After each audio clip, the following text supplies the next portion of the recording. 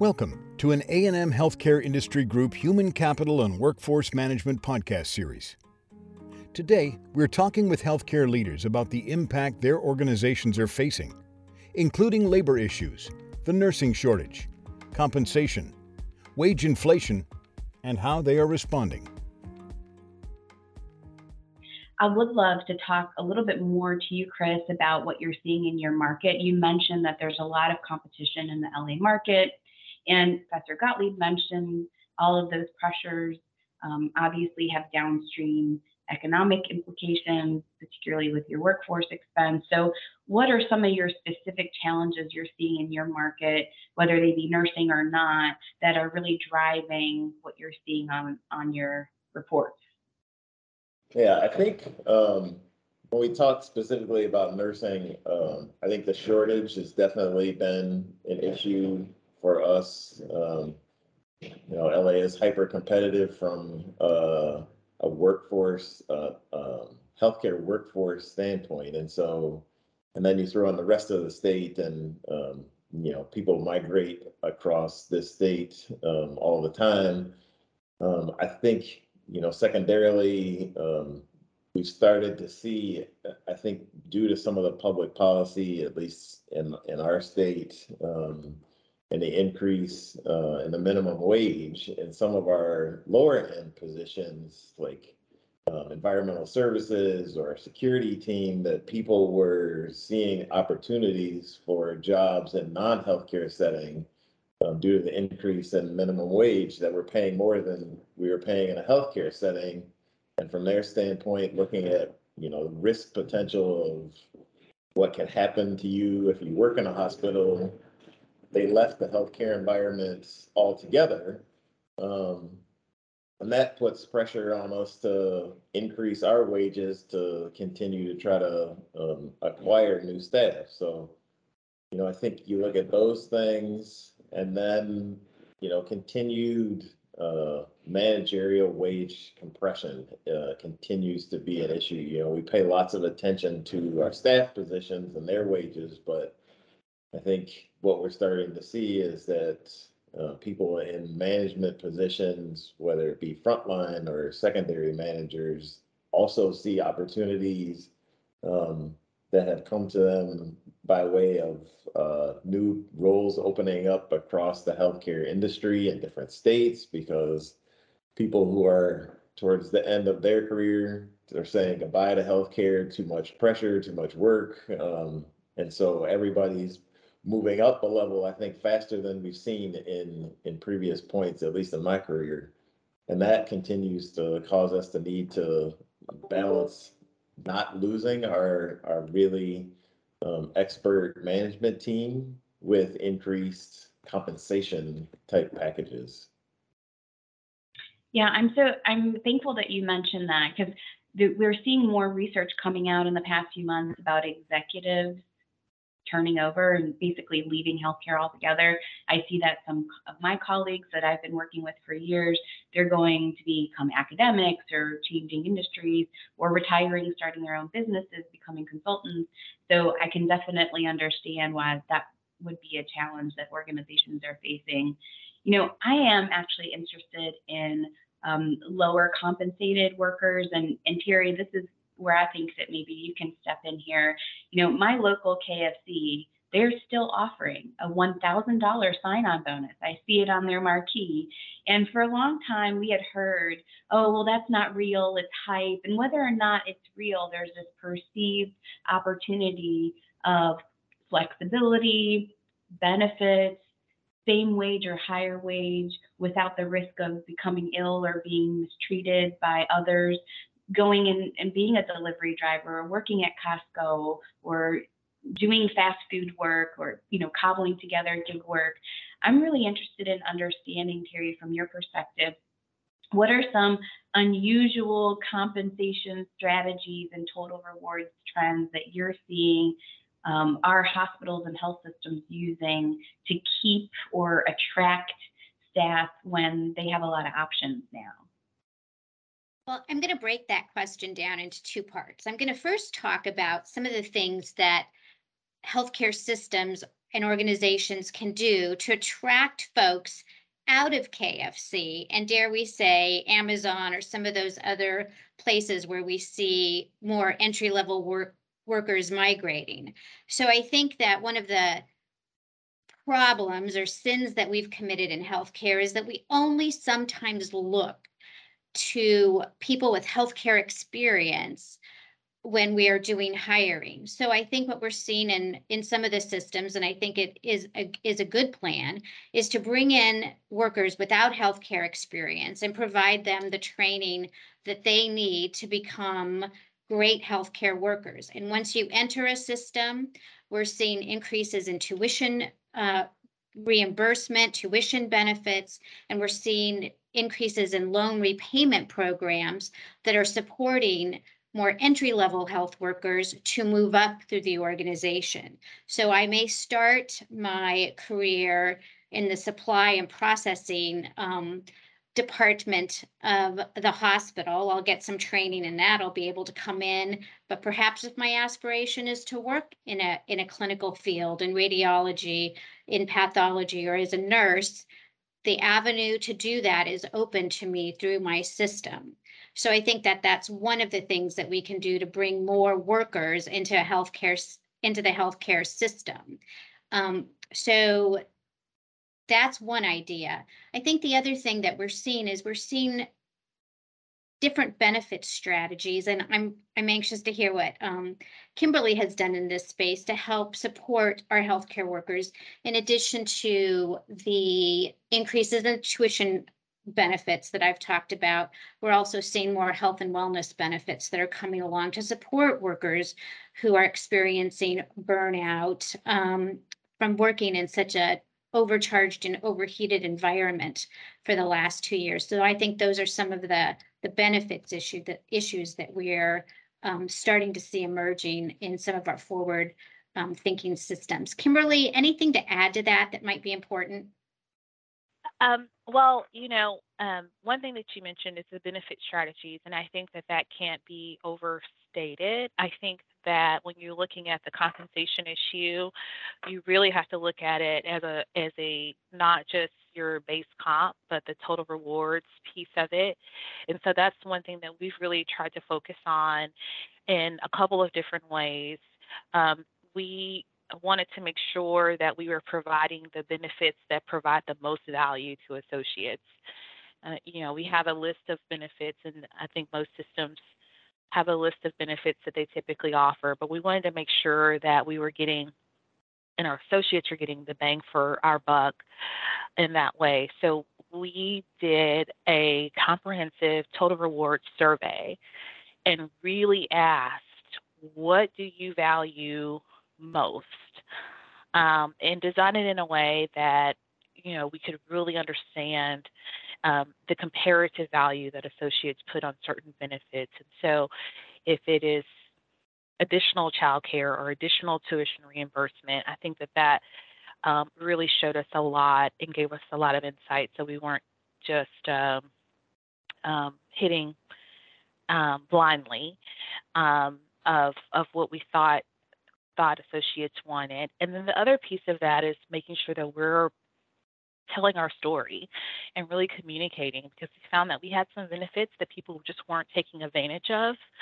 And so making sure that we're communicating that and providing a one-stop shop that people could go to and understand their benefits and see the value of them, and really be able to make some personal choices based on their personal life situation.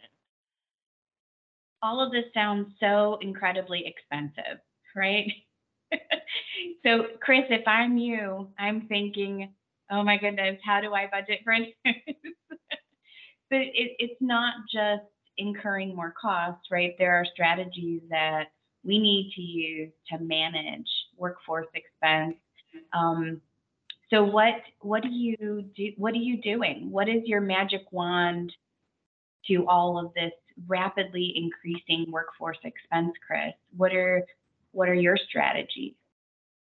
Yeah, it's a great question, and one that we have been toiling over for the last year. I think one of the things that we introduced during the pandemic was our Care for the Caregiver program, to really focus in on how we were treating staff and giving them resources, whether it be, during the pandemic, we have a hotel on our campus, allowing staff to stay in the hotel when they were working long hours.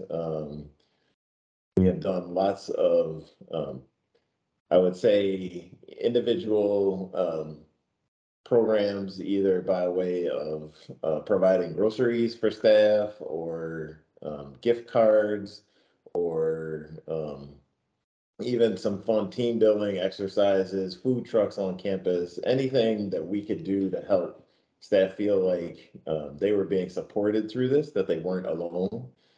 I think the other thing, from a university standpoint, we offered COVID sick time. So if staff were dealing with either their own impact of COVID or family impact of COVID, that they could take time off to deal with that. And so those are some strategies, some of the softer strategies we're dealing with. I think from a hard dollar, we have really focused in on the contract labor force that we're utilizing, trying to really focus in on the organizations that we contract with and do some hard force negotiations around the rates, looking at them on a weekly basis, not just waiting and being preemptive in terms of making sure that we've managed which of the contract organizations we are utilizing. I think secondarily, we're looking at our compensation program from the standpoint of how many dollars we put into market adjustments, what we are putting forth as overall merit increase on an annual basis. We introduced a manager incentive compensation plan, which we didn't have before, to help facilitate that compression issue that I was talking about. And then lastly, it's really, which is nobody's fun thing to do, we've really been focused in on the use of labor. And so really, we do a lot around productivity analysis and overtime review, but I think our management team, the operations team, has really understood that, as I continue to talk about our financial situation, and they hate to see my face pop up on the screen when it's time for month end. But those things that the way I explain it is, we can manage around this, or we can let it happen to us. And if we let it happen to us, lots of bad things start to happen that are outside of our control. So doing the things that are important in terms of making sure that you have the right amount of staff, making sure that when we have open requisitions, that you're actually interviewing people in a timely manner, so we don't lose out on those who would like to work in our organization. And then just connecting with staff, making sure that you are really showing your staff that you're being a leader, and helping them understand how they participate in this effort as well, in terms of working our organization out of these last 2 years of financial struggle. Chris, you're really speaking my language. I think that instead of swinging from the curtain saying we can't do anything, the ability to offer some foundational discipline and rigor really gives you the direction, right? You can see where you need to be spending your time. There's no question. We're also finding that organizations have really normalized the use of contract labor, and arguably we may be using contingent and contract labor forever, right? This could be part of our overall workforce strategy, with a good partnership with a vendor, managing rates, et cetera, but without having that fine eagle eye in tune to how you're using that workforce, how much you're spending on that workforce, how you're dispositioning that workforce. It can go crazy. It can definitely go crazy. Kimberly, are you utilizing any specific strategies to curb workforce expense, knowing that you're also making a significant investment in your associates? Absolutely. So it's hard to go after Chris because so many things I just want to say ditto or amen. Um, we're doing many of the same things, and one of the things is I think very impactful that we tend to forget when we talk about the compensation discussion or when we're in the compensation discussion is those caring for the caregiver programs and that engagement of, how are we showing up and connecting our associates to our purpose? Because we know that our mission, we feel, and our culture is very strong and is our one of our most powerful, differentiator in the market. So we want to make sure that our associates see our culture and see us living our core values and feel very connected to the purpose. So we have continued our quarterly engagement surveys, and we do that to get as really good, timely feedback from our associates on what's on their minds, what's going well, what could be better, how we can better support them. We've really also focused on how we can be more efficient and who does the work and how the work gets done, looking at how we're providing resources to those frontline leaders, our clinical nursing teams, and really have streamlined a lot of processes. I think that the pandemic has left us with a new sense of being able to make quick decisions and to execute on those decisions. And so those are a couple of things that we've done. We've also really accelerated our hiring and onboarding process. We've got to streamline that so that we can really hire quickly, hire efficiently and effectively, and then get that person started on the floor as quickly as possible. And again, working with working with our contract partners to really negotiate those rates, particularly lately since COVID numbers are down, and really trying to use our size and leverage as an organization to put some pressure in that respect. And then finally, as nurses leave contract labor, now that the COVID numbers are down and they're starting to leave that, we want to make sure that we're an employer of first choice, and that we want them here. And so, how are we doing that? And trying to capture those who may have left or who may have just come to CHRISTUS as part of contract labor and decided that this is a place that they can stay. Yeah, I think we need to do a separate podcast just on the boomeranging, right? Our organization's welcoming back those that left for whatever reason, and how successful are they in keeping those resources that were once contract, maybe they potentially could be full-time. Terry, are you seeing this happen a lot now? We are. As we are seeing the contract labor market soften a little, we are advising our clients in a couple of ways. One that Kimberly brought up, how are you renegotiating those contracts? And are you consistently looking at those contracts so you can get the best price that you can for that contract labor that you have? And the second thing is asking the question, what will be different when your nurses come back, some that have left to do travel assignments? How will they find things different? What will they find in your culture and in your mentoring programs and in your career growth programs and career tracking programs that will reinvigorate their allegiance or their loyalty to your company? And I love Kimberly's statement about retaining some of those travelers. If they've walked into your environment and they're finding that it's a good environment for them, that they are connected to the mission, that they're more easily engaged, then keeping those who have been on the road a while in your organization is a great strategy for, as we see this contract labor issue, as we see the numbers kind of soften for them. Thank you for that. A big thank you to our guests, our experts and operators in the hospital and health system space, and them sharing their candid thoughts and ideas about what's going on with wage inflation and compensation. I'd love to direct our listeners to www.alvarezandmarcel.com.